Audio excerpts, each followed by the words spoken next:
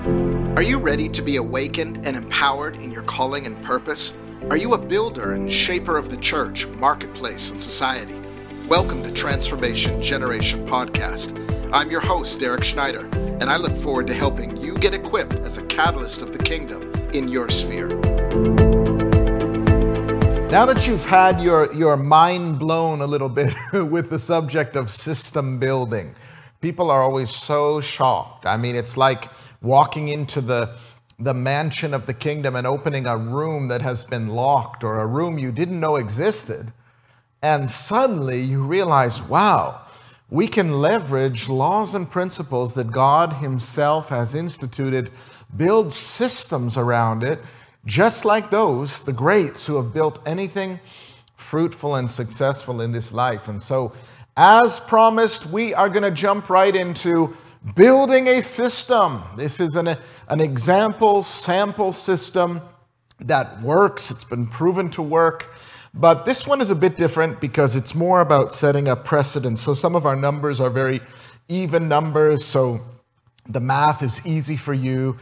Our system that we're going to do today is reaching, and by the way, notice behind me, apostolic engineering. That's what we're doing. We're using structures, processes, we're using systems to reach more people for the kingdom than ever before. So, what is our system today? We want to reach 10,000 people in 1 year. So you can make that a bit of a title, even though it's here. 10,000 people in 1 year. And when we say reach, we're talking about adding significant value to them. It's about encountering them with the gospel of the kingdom or your movement, your ministry, whatever it is, reaching 10,000. But out of those 10,000, this part will be important here, out of those 10,000, we want to see 1,000 of them converted to Christ. So 1,000 conversions. You can just put up there 1,000 conversions. Now, why 1,000 out of 10,000? Well, it's a statistical, mathematical law. It's a percentage there.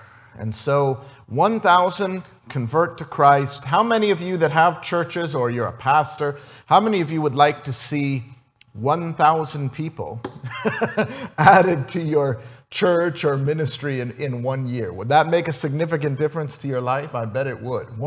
1,000 conversions. We're going to show you how to do that today. And so firstly, what you want to do, and this isn't point number one. I'm going to do it very systematic, 1, 2, 3. But before I get into point number one thing you want to really do whenever you go to build a system within your own life or an organization, a church, even a region or a nation, depending on your sphere, your metron, one thing you want to do is identify the culture. Discern the culture. Some systems that have worked really well in some cultures don't necessarily work really well in other cultures. We know this. We've seen this over the years. And so some things you want to translate and take from one culture and just put it on. Not all shoes fit all feet. And so you want to pay the price in prayer, pay the price in research on what is the culture like, and identify the laws and principles that function in that culture. One of the reasons the cell group model works so well in Hispanic nations or Latino nations, and it works everywhere. It's the cell group model.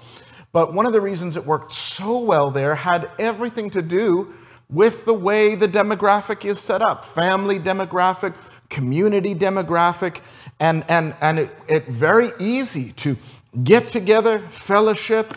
You're living maybe in the same area and you're having your cell group during siesta or something like that. And it worked so well. And it works cross-culturally, yes.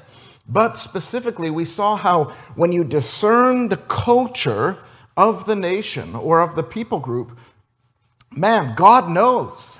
And when you pay the price in prayer and get God's mind on something and then build a system around it, you can literally make history in that particular nation. So identify the laws and principles of the culture. Know the sphere you're going to build a system in. So as we said, reaching 10,000 people in 1 year, 1,000 people converted to Christ. What's our first step? First step is goal. Number one is the goal.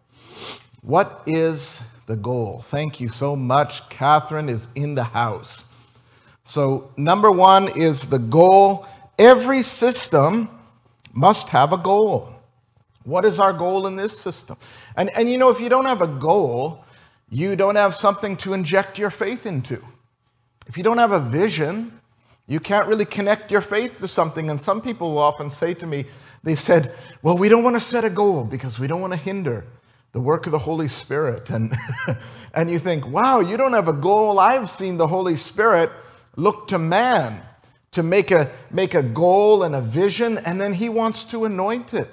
He wants you to inject your faith into it. So it's absolutely okay to goal set. So whenever you're building a system, it's not a true system unless you have a goal. Every system must have a goal. Now, what is our goal here? Our goal is to reach 10,000 people, 1,000 of which will convert to Christianity.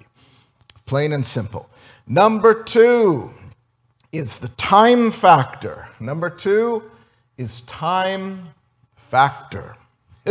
It's also not really a system unless it has a time factor. Why? Why do we put a time limit on it? Time brings out the best in us. Time boundaries, time restrictions help us to work harder, work smarter, work faster. Anybody who's taking History Makers training, you've probably already discovered how time restraints and boundaries do bring out the best in you. You work harder, you work faster. It's why universities and the real world, as we say, puts a time limit on things. So this one is going to have a time factor. What's our time factor? Well, it's 1 year. Now, when you're system building, you want to get as detailed as possible, so we don't just say 1 year, we say 365 days. Am I right? 365 days. All right, so that's number two. We want to do it within 1 year, and that looks pretty daunting. When you think of touching 10,000 people or seeing 1,000 conversions in 1 year, well, all things are possible. We'll test you and see if you really believe what Jesus said, that all things are possible. Now, we're going to move down to number three. Number three is going to be resources. Resources. It's important that you take inventory on what your resources are to accomplish the goal. Now, you may not realize the resources that God has already given you. Sometimes we major on, do I have enough money? Or I'm not going to step out and do this if I don't have the money. Well, there's actually resources that are more important than that, first and foremost. Now, our third category, resources, actually has two subcategories underneath it. The first one is invisible resources. I like to call it invisible wealth.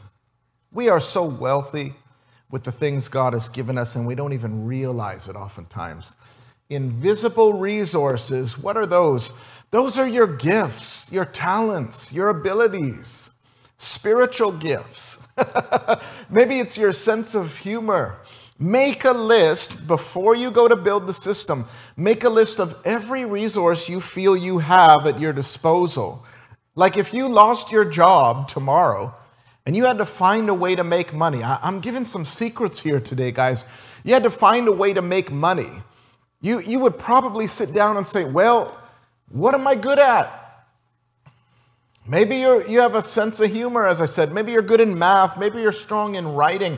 You would begin to identify your gifts and abilities because they are sort of a secret roadmap. They are God's wink from heaven about what you're called to do, what you're good at, what you can package and prepare, how you can use your invisible resources to accomplish a goal. Some people discover they're good in art, and so they create a program that reaches underprivileged youth in the area of art. That's what some of our graduates have done. They're gifted in art, and so they create a program that ministers to people through art, and they build a system, and they begin to advance the kingdom through art. Even though they maybe didn't have the material resources at the time, they have the talent, the ability. And guys, by the way, if you don't have, if you say, I really don't have many resources, you have time and you have yourself, both of which are free. You have yourself to work with, you won't pay yourself, and you have time. And if you're lacking anything else, leverage the two that you have: yourself, your health, and your time, in the name of Jesus. Can I get an amen? We are way more wealthy than we think. Now, moving on beyond invisible resources, it's important that we understand what our material resources are. What are our material resources as it pertains? What can we use? Maybe you have an office space. Maybe you have a home office. You have a cell phone. You have a computer. Make a list of all your material resources. You'll find you're wealthier than you think. Do you have access to a savings account? Do you have some money you could invest into the project? Do you have maybe a small team around you? Maybe you have some family members that are willing to work with you in getting your goal going, getting the system launched, getting the new ministry going. As you name your resources that God has given you, guess what will happen? They will begin to grow and even multiply. Many people, they get stuck on what they don't have, but when you major on what you do have, God will enhance it. He wants to put the super on the natural that you have in your hand. What's in your hand, Moses? I give you just a rod. That's all you've got. You can't even speak well, Moses. But I give you a rod and a co-leader, Aaron, who does speak well. And when you're faced with an impossible situation and you've got to lead this nation, I'm trying not to preach here, but you've got to lead this nation out of Egypt and through a Red Sea. What's in your hand, Moses? A rod. Stretch forth your rod.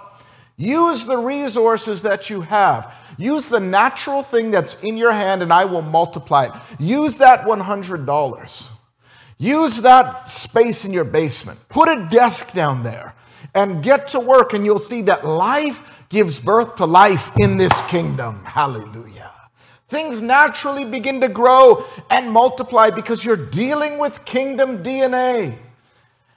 I'm trying not to preach today, but I get so excited about this. If we could get people moving beyond sitting in church and waiting for God to lay everything out before you, get moving and you'll see God. When you take one step, God will take two steps.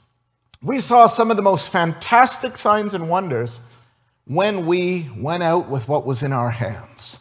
One of our graduates, she started a little Mr. and Mrs. Tea Party program where parents would come and have a tea party with their children.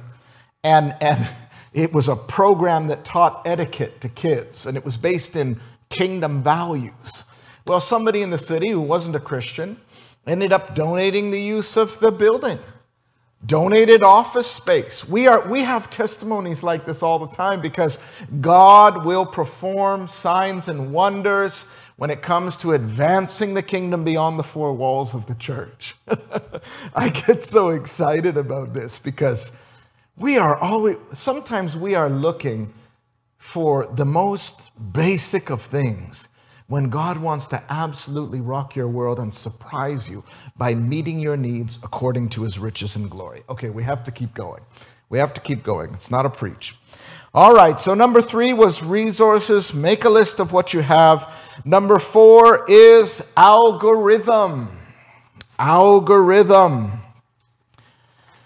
Coincidentally, I met my wife in a training in Philippines, and I asked, how do you spell algorithm? Or what's the word algorithm in Bisaya?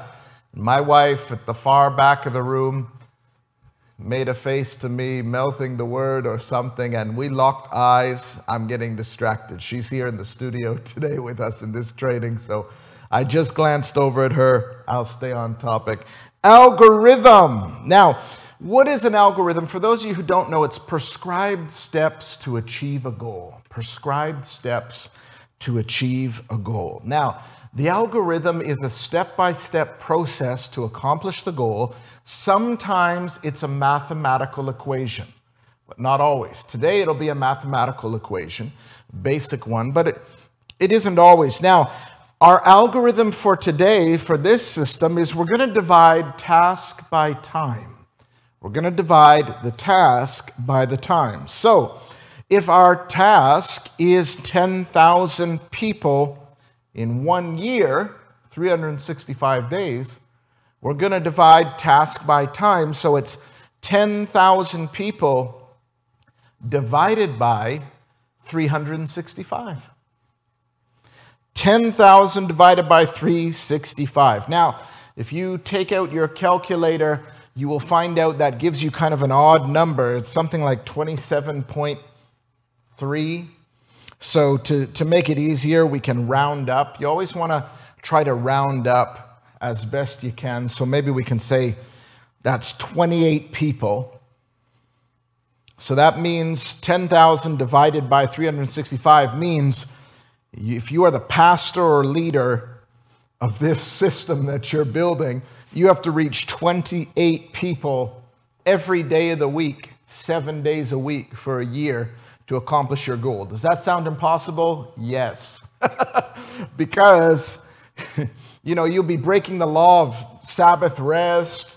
You won't have a family at the end if you're working every day to reach 28 new people every single day of the week. So let's say, for the sake of the system, we want to only work on this 5 days a week because Saturday is your day off and Sunday maybe you're in church. So working 5 days a week, that's going to change up our algorithm a bit. So the new algorithm is going to be task by time, 10,000 people, and if you're only working 5 days a week, that's not 365 days in the year, it's now 260. So our new algorithm is going to be 10,000 people divided by 260 days. Does that make sense to everyone? Because it's not going to be 365 days. You're not working every day. Working 5 days a week gives you 260 days of the year. So 10,000 people divided by 260 days is going to give us the number 38.4. 38.4 people reached every day, 5 days a week. Still difficult. And again, for the sake of the system and understanding the algorithm and the math of it, let's round up to 40 people. Let's round up to 40 people. So to accomplish this goal now, and this still should look really difficult to you, and that's okay because I'm going to show you how to pull this off. You can actually do this. So 40 people, now you're dealing with a pastor or leader working 5 days a week all year round, having to reach 40 people a day, 5 days a week for a year. That's still pretty difficult, but it gets easier and it's possible. It begins to become possible when you move into step number 5, which is form a team. Yeah, we can turn that over. Form a team. The leader or pastor, whether they're a leader of the ministry or pastor of a church that wants to endeavor to do this, and we've done this, is going to make a team. Jesus had a team. Makes this a little more possible, doesn't it? So let's choose 10 people. Jesus had 12, but let's choose 10 people who are going to take on this goal with the pastor. So you can just write 10 people. So the pastor makes a team, and he begins to meet with this team of 10 once a week. He or she is still preaching on Sunday, But now, Pastor so-and-so is also once a week meeting with a team of 10 with a goal of reaching 10,000 people in 1 year, 1,000 of which get saved and become members of their church. So they create a team. This brings us to number 6, which is target groups. What's the target group? Target groups. So what I mean by that is each of these 10 people is going to choose a sphere of society that they feel called to, that they feel called to reach. And so you're going to select, you're going to identify the city you're in, or the culture group you're in, and you're going to choose 10 sectors of society. So if this particular church or organization wants to reach 10,000 people, where are we reaching those 10,000 people? Who are they? And so we're going to make a list of 10 spheres of society that might be relevant to the particular culture. And of course, you guessed it, each of the 10 leaders is reaching people in that particular sphere. We're slowly approaching a greater possibility of actually accomplishing this vision, and I'll show you how. Stay with me. We've got now our target group, and we actually have now a bit of a new algorithm. You can write this down, Catherine. Our new algorithm is 40 people, because remember, we've got to reach now 40 people a day, 5 days a week, but we have 10 people to help us with this.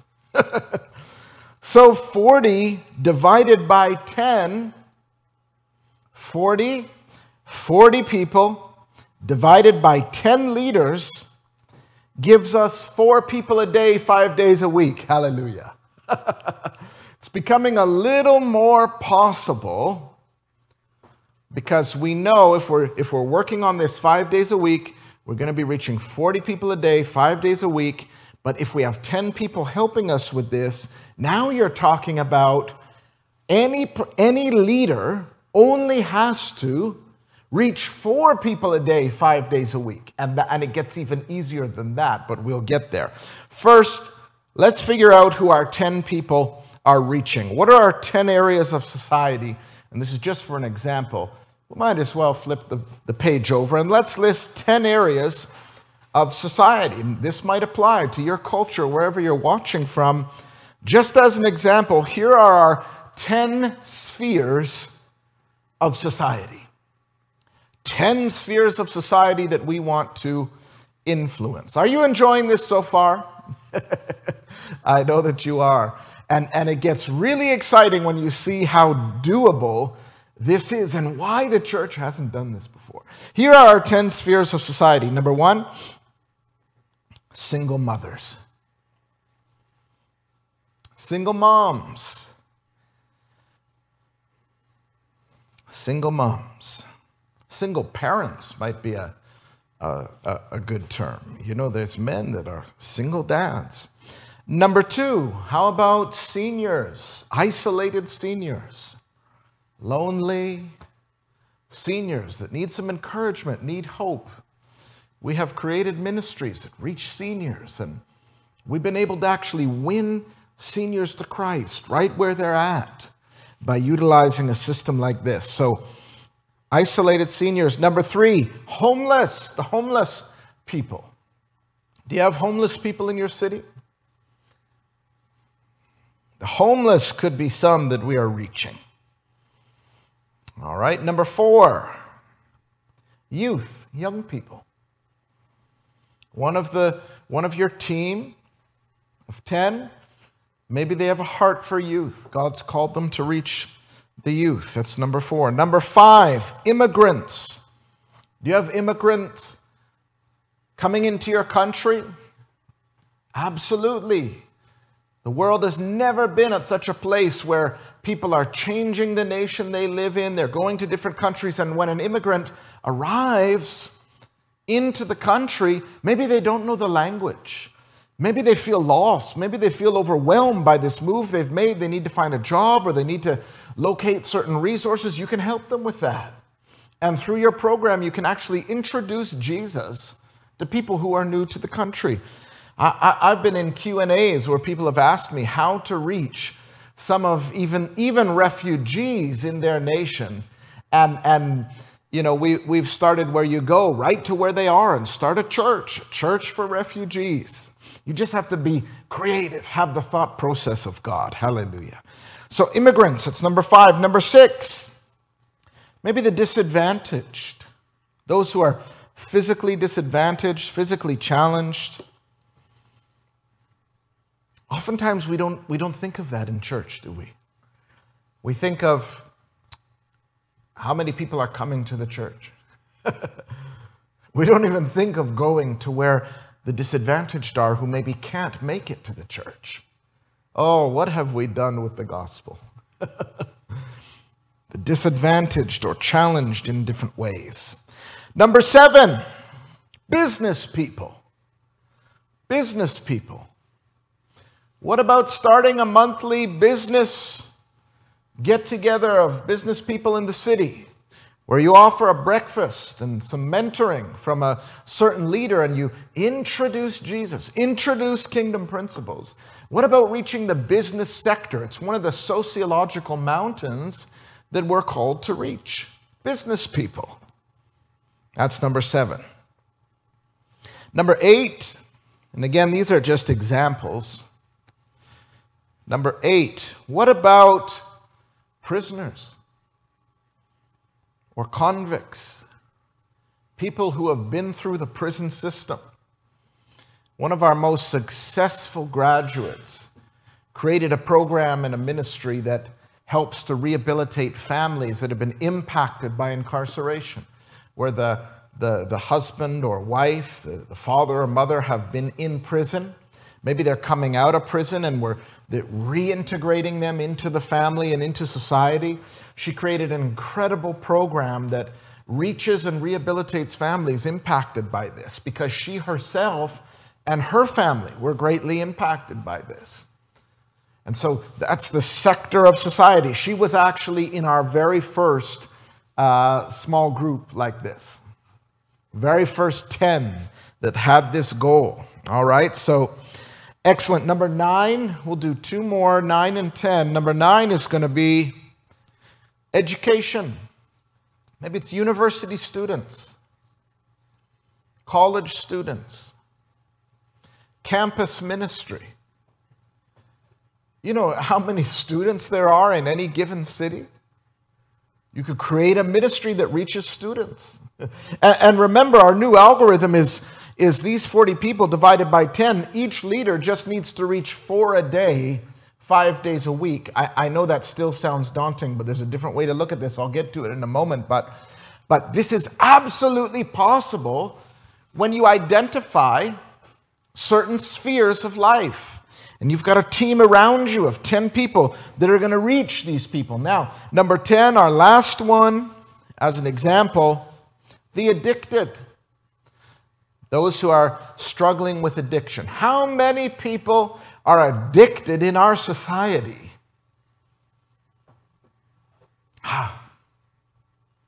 Wrestling with addiction. And we know the Lord Jesus Christ. And we learn how to build systems that rehabilitate people struggling with addiction. That's what some of these Christian addiction centers are, that have a higher deliverance and freedom rate than even the government programs.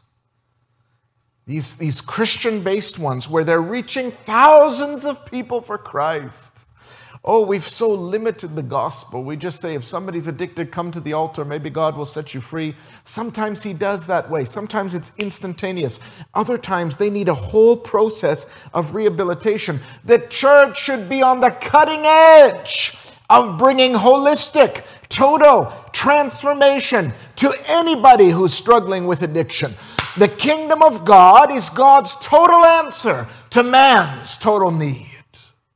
The church must be a factory, pumping out programs, charities, centers, that bring deliverance to people who have any struggle at all, anything at all that is not a reflection of as it is in heaven. We should be able to meet that need with a kingdom solution, a kingdom model. For every demonic system, there is a kingdom system. For every demonic model that keeps people enslaved, there is a kingdom model. But God is waiting for the church, for mature sons and daughters to infuse society with kingdom principles that are wrapped in a package of a system like this that brings deliverance.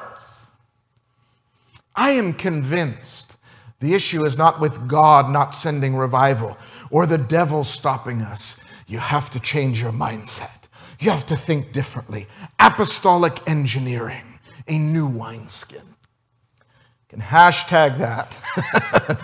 I'm still trying to not get so excited here, but all right, so we have our target areas. Now, let's move down to what are we on? Number 7? Yeah, number 7. Number 7 is going to be mentorship. What kind of mentorship? Well, the pastor or leader of that group of 10 has to mentor them. They're going to face all kinds of challenges and struggles. It's like a cell group. He or she is going to meet with them, let's say once a week. They meet together as a team. And he's going to have ongoing influence. She's going to have ongoing influence on that team, helping them to reach their goals, supporting them in reaching society. Okay? So that is a weekly meeting. And then as well, the pastor or leader may meet with each of the 10 as individuals, helping them remain accountable to their goals. This is what I did. I didn't just meet with 10 once a week, but I also met with them as individuals for 2 hours. We called it the power hours or something like that. And each week I would meet with them as individuals and I would say, okay, what's the vision of your ministry? And do you have a vision statement? How's the website going? Helping to keep them accountable to their goal, because people don't always do what you expect them to do. They do what you inspect them to do. They need accountability because, believe me, the minute you go out there beyond the 4 walls, the devil knows and he will try to stop this kind of work. He hates apostolic ministry because of the power that it has to fulfill the Great Commission. Can I get an amen? So number 7 is mentorship. Then number 8 is we don't just encourage or mentor those 10. Number 8 is called assignment distribution. Assignment distribution. Now, assignment distribution is really important because you're putting expectations on your team. And expectation breeds miracles. So this is really important. What we did with our team, and I encourage you to do this, is we had them do both a spiritual and a very practical research into the target area they're called to reach. So, for example, what this leader might do with his or her team of 10 is maybe they are going on a prayer walk. Let's take the single mom, for example, the mother of the single mom ministry. And this single mom, or this leader of the single mom ministry, the first thing I would say to her is go and do a prayer walk of some kind. Begin to pray and seek the face of God about this particular sphere. And now this person is having an all-night prayer, or they're walking through the streets and praying for the single parents of the city, and they're calling on God. They're showing up to the all-night prayer meeting, and they're saying, God, give me the single moms of this city. And they're contending for it in the spirit first and foremost. And what happens is it's really powerful. We saw this dynamic in our own team when they come back together next week to meet, and they're sharing around the table. The leader, who's called to influence the single parent sector, she's saying, I had no idea God's heart for those precious mothers. In prayer, God showed me this. God spoke to me that. I got a commission from God, and I saw how the program could work, and I saw that He revealed scriptures to me about God as a father to the fatherless, and they suddenly have God's perspective and His heart. So both his mind and his heart are apprehended through prayer, and they suddenly see and even feel and even carry the heart of God for that sphere of society. But not only that, they are paying the price in the economy of God. They are paying the price in the Spirit. Unless a seed falls to the ground and dies, or Isaiah 43, I'll give you other peoples in exchange for your life. And as they're laying their lives down in prayer, doing the spiritual labor for that sphere of society, God begins to say, ask and I will give the nations to you as your inheritance. And in exchange for their prayer, in exchange for their intercession, in exchange for laboring and laying their life down in intercession for that people group, He says, I will give you the very people group you're contending for.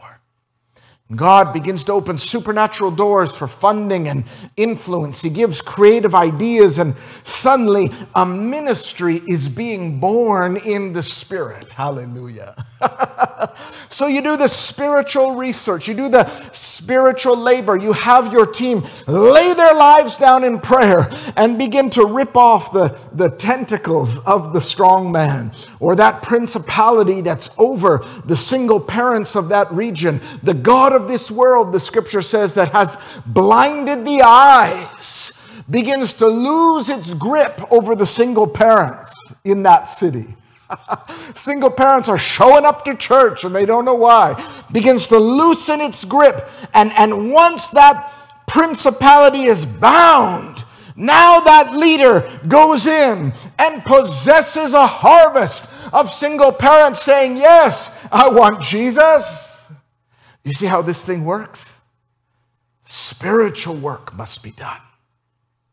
So that's why it's so important to mentor this group of 10 in what it means to reach people, to do the labor first in the Spirit. Unless the Lord builds the house, they that labor, labor in vain. But then they also have to do the practical research. And this was really amazing when I did this with our team. So spiritual research and practical research. Where do single parents live? Is there a high population of single parents in one part of the city? What do they struggle with? Do a survey. Sit down and speak with a few single parents and say, hey, what do you struggle with? How can the church meet your need, better meet your needs? Look into government grants. We found out that the government was trying to give away money to help with these areas of society. We could apply for grant research. In fact, on our first team, we had one person solely responsible for doing grant research, how to get money from the government to reach these sectors of society. Oh, this is more than Sunday morning church, my friends. This is more than just waiting for people to wake up and come to your building. This is go into all the world and preach the gospel. Go in and disciple nations. This is what this is about. Uprooting demonic systems and replacing them with new systems of righteousness. Practical research. Are there other existing programs that maybe we can partner with? Or maybe there are existing programs that reach that sphere of society, but they're missing certain important pieces, and we can build a better one and implement it into the city and see change. And this applies not just to the single parent ministry, but business, homeless. Each of those 10, you look for what to create. Do the practical research. So assignment distribution. Point number 8 is so important. Spiritual research, practical research. And then when you've done that, you begin to build. Hallelujah. You begin to build your program and ministry. Now, I'm going to get into the last 3, 9, 10, and 11 in a minute. I want to take you back to what seems like still a daunting task of each of the 10 reaching 4 people a day, 5 days a week. That's difficult, isn't it?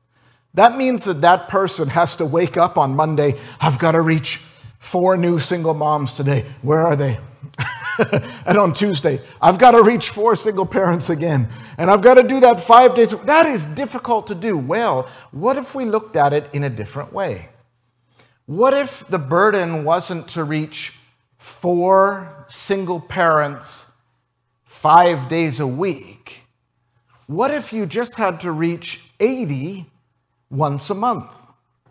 So, for example, reaching 5 single parents 5 days a week actually works out to 80 per month.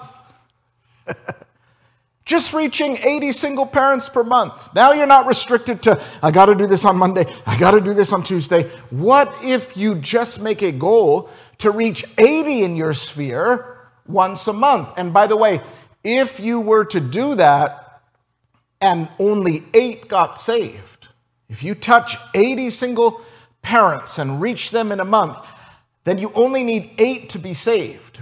Each of those 10 leaders now is only needing to reach 80 that month, and 8 of those get saved. If they do that for 12 months, only 8 people coming to Christ for each of those 10, we will reach our goal of 1,000 conversions. And I'll show you how this can work. Now, the single parent says, okay, how can I reach 80 people this month and see 8 people saved? So what they do is they put on a dinner. They put on a dinner for single parents. And they get some flyers made, and they rent out a common room in a building, or they rent out some room, and oftentimes the owner will give it to them free of charge because it's an event for single parents. And so you hold this event, and it's a free dinner. And the moms get a care package at the end. They get some kind of gift basket. And you go to some people in your church and you say, would you donate towards this dinner? And so some of the ladies and maybe some of the men are cooking and they prepare meals. Maybe even some local businesses in your city would donate towards the care packages for this single parent event. Maybe they'd give something free. And so now you've got a beautiful dinner just for single parents, and you got the care packages, you have food being served, and then you get your worship leader or Joe somebody who plays the guitar and comes up onto the stage and does some special music, serenades these moms with special music. And then after all of that is said and done, maybe you come to the stage and you give the salvation message to these single parents. Do you think they'd get saved? Do you think maybe 8 of those 80 would get saved?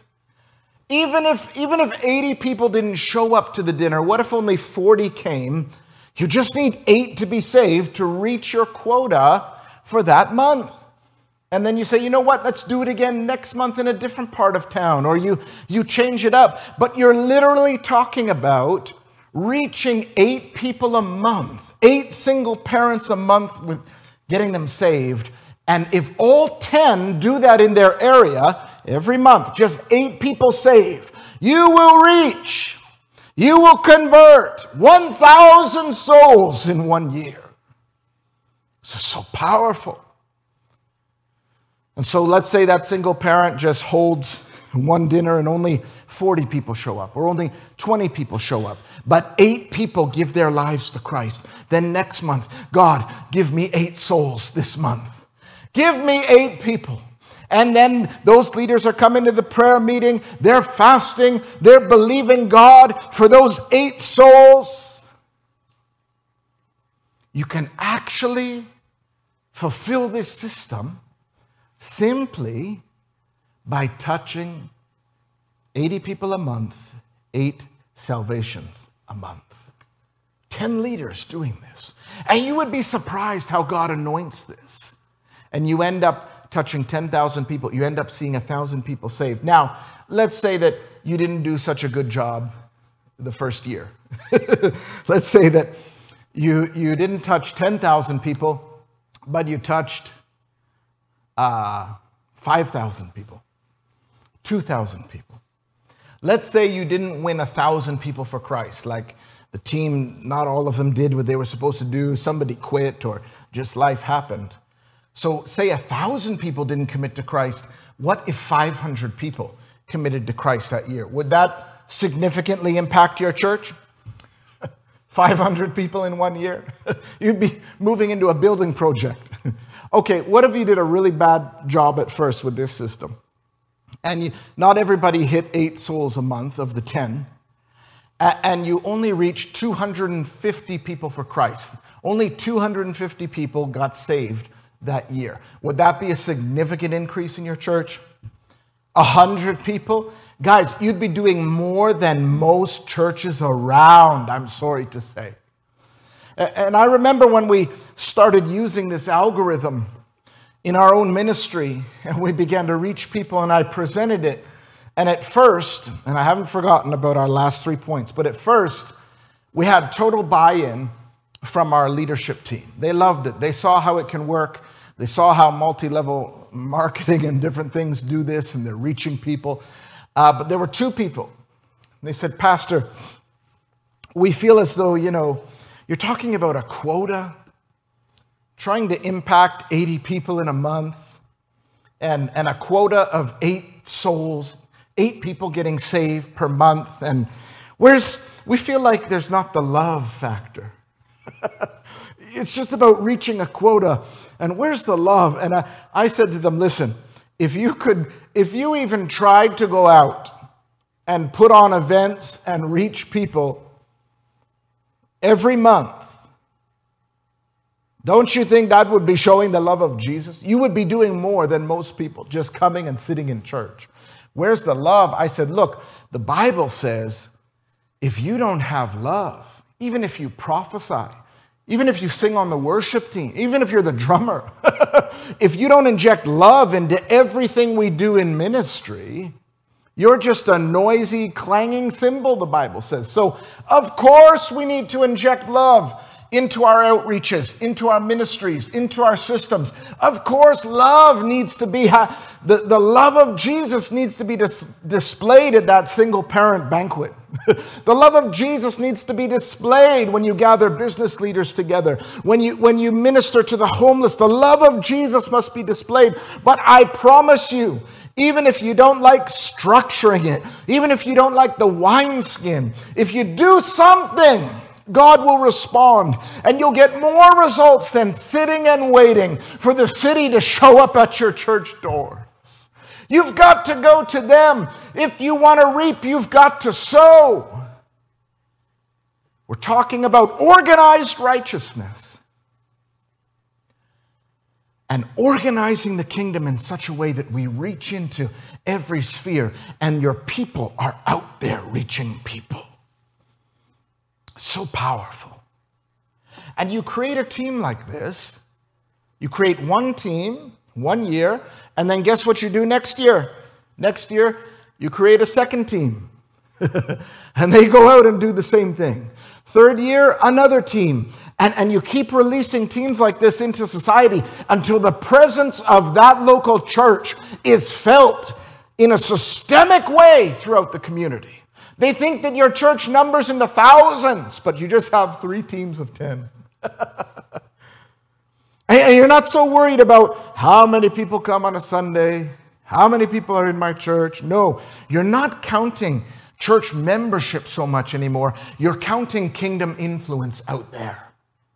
And you mobilize, you equip and mobilize until the effects of the kingdom of God through your small group, the effects of the kingdom of God through your organization or church are felt throughout society with the seniors, the homeless, the business, the education.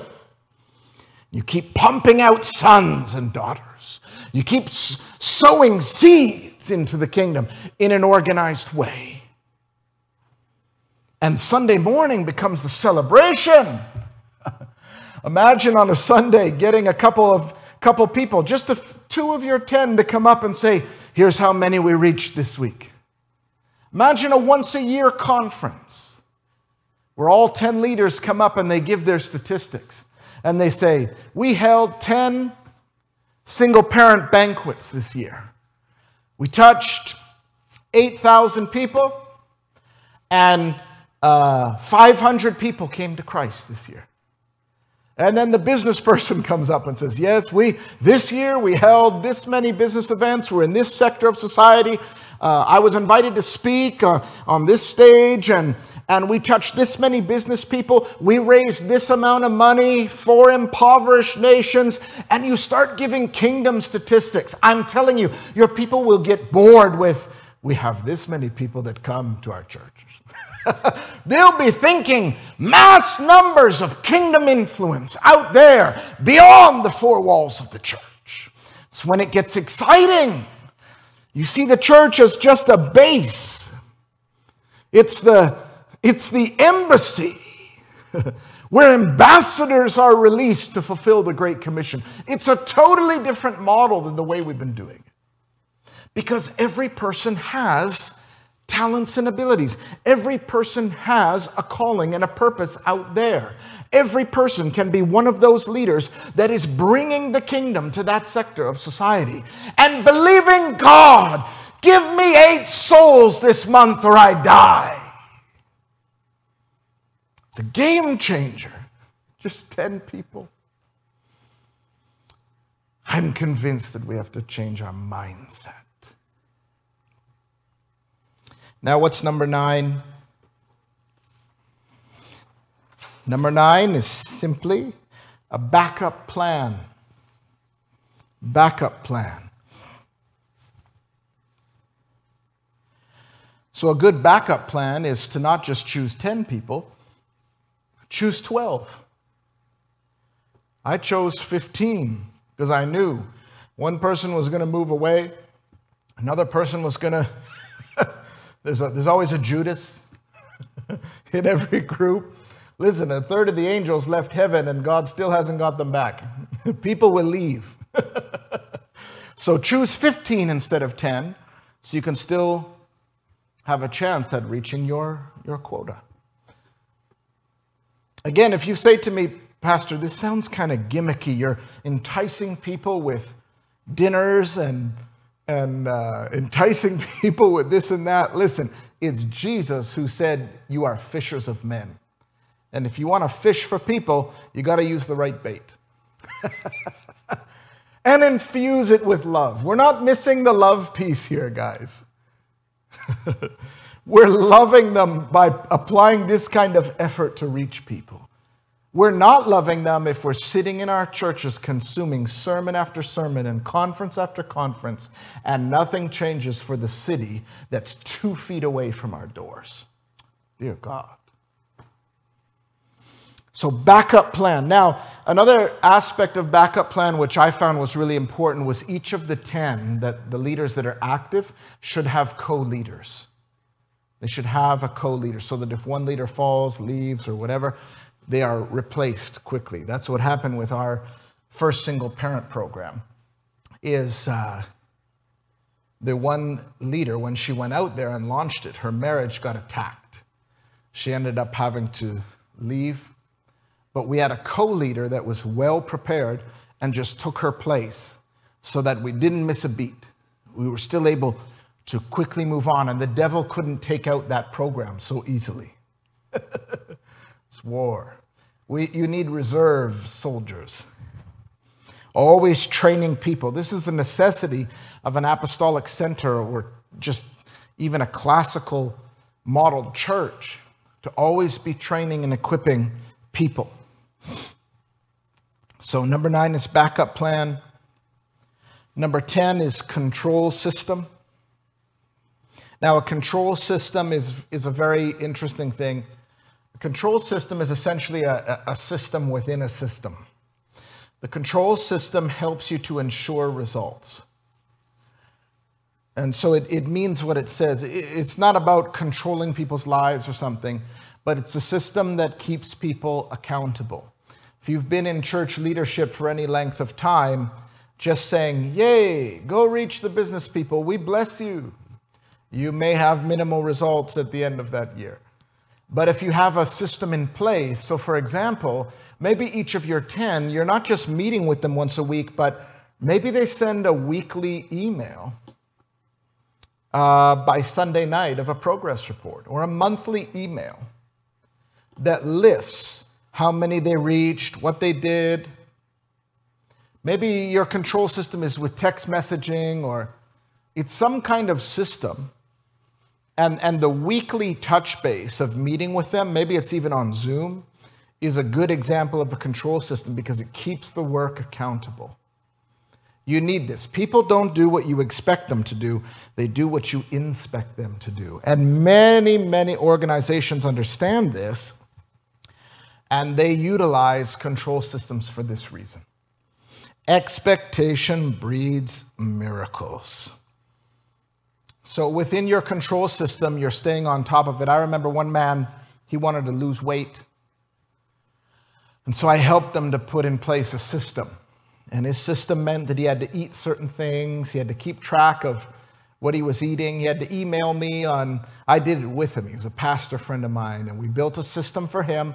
And he had to email me on Sunday night by midnight as to, I think, calorie count, or he had a weigh-in, this kind of thing. And it kept him accountable. One of the things, he was supposed to exercise each day. And we found that he wasn't doing it. And so we changed the control system a bit, where he had to send me a text that he was going out for a run or a walk or whatever it was. So he would send this text, but then he wouldn't go out. So he would say, I'm going, and he would really mean to go, but then, the gates of hell.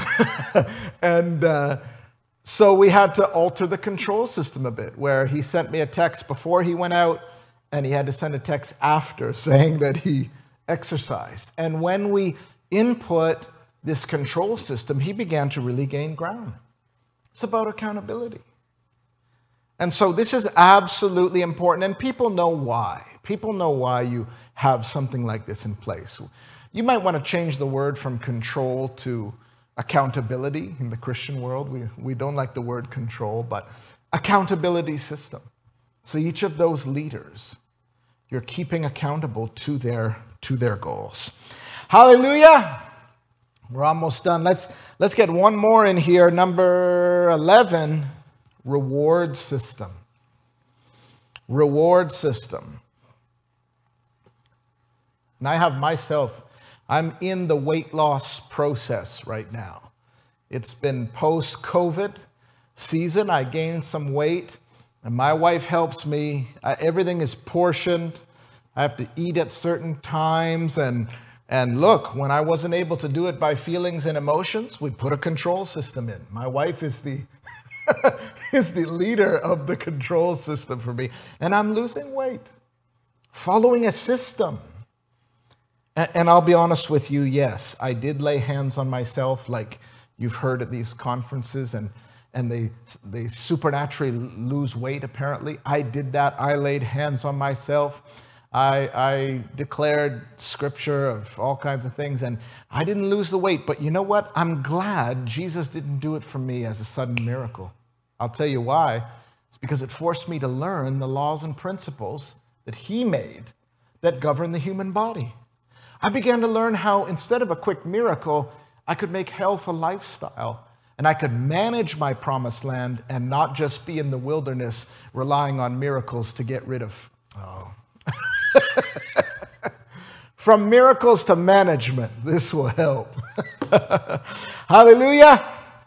Reward system. Now, when we talk about reward system, and a lot of companies and organizations will use a reward system or incentives. You'll get maybe a trip for two to something, or you'll get a gift of some sort when you reach your quota. Now, I know this is touchy for Christians, and you would like to say that, shouldn't the reward be in heaven one day and not on earth? And shouldn't people be motivated by, God will reward me one day? Yes, they should. Eternal reward should always be part of our expectation, but people actually like to be appreciated. It's part of human nature. Give them a gift. When you reach your 8 people per month, maybe they get a Tim Hortons card or something, and you'll have to pastor that. You'll have to explain that we don't pay you to reach people, but to celebrate. Or maybe just you worked hard. You put on events. Maybe you didn't reach your goal, but you worked hard and you honor people and appreciate them. People like to be appreciated, Christian or not.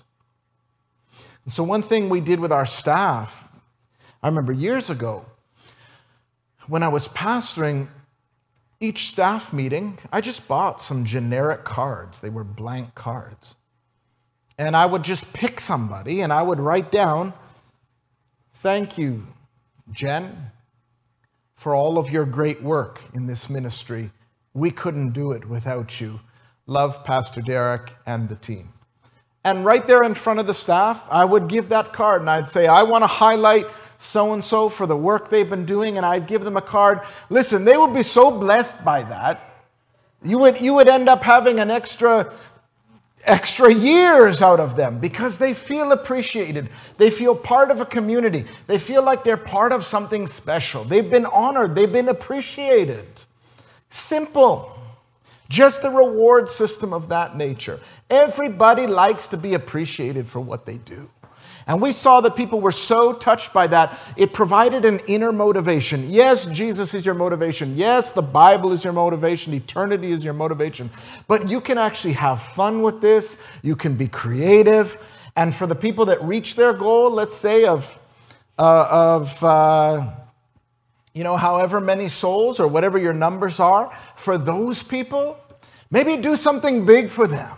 Or celebrate the entire team. When the end of the year comes, celebrate the work the team has done. People will go the distance because it's human nature. That's the power of a reward system.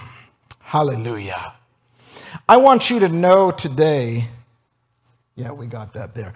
I want you to know today that when we began the work of system building and introducing it to apostolic centers and churches, that you didn't have to just wait for people to show up to your church door.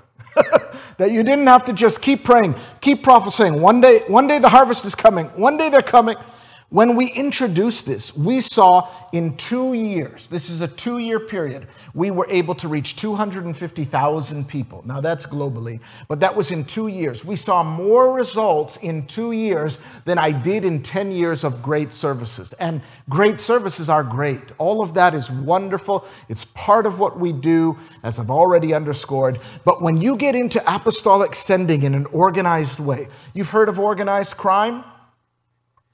Where certain crime is able to flourish in a city or nation, when the police are fighting it, the society frowns against it, but yet sex trafficking or some kind of crime is flourishing in the society still.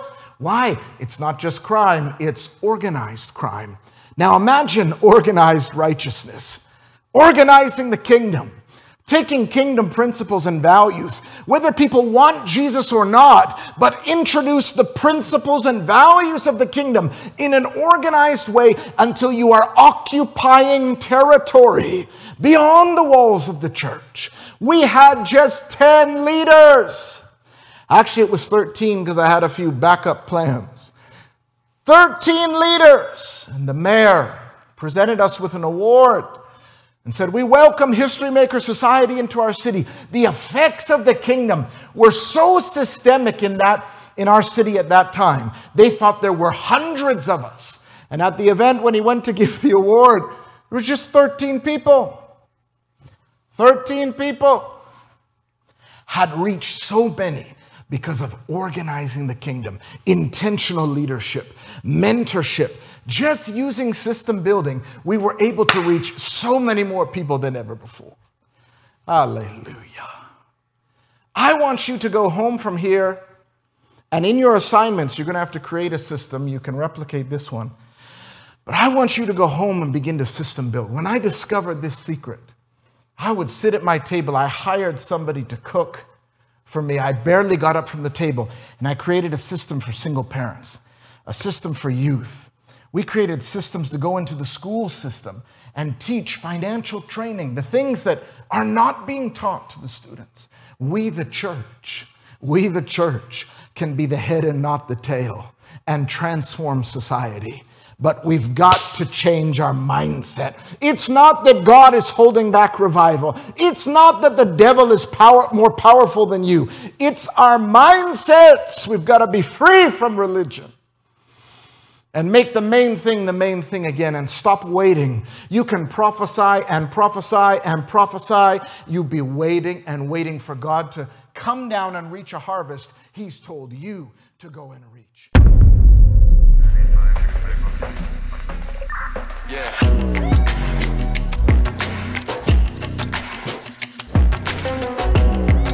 Thanks for listening to Transformation Generation Podcast. If you liked what you heard, visit HistoryMakersAcademy.com to enroll in one of our cutting-edge trainings. Don't forget to like and subscribe to our YouTube channel, History Makers TV.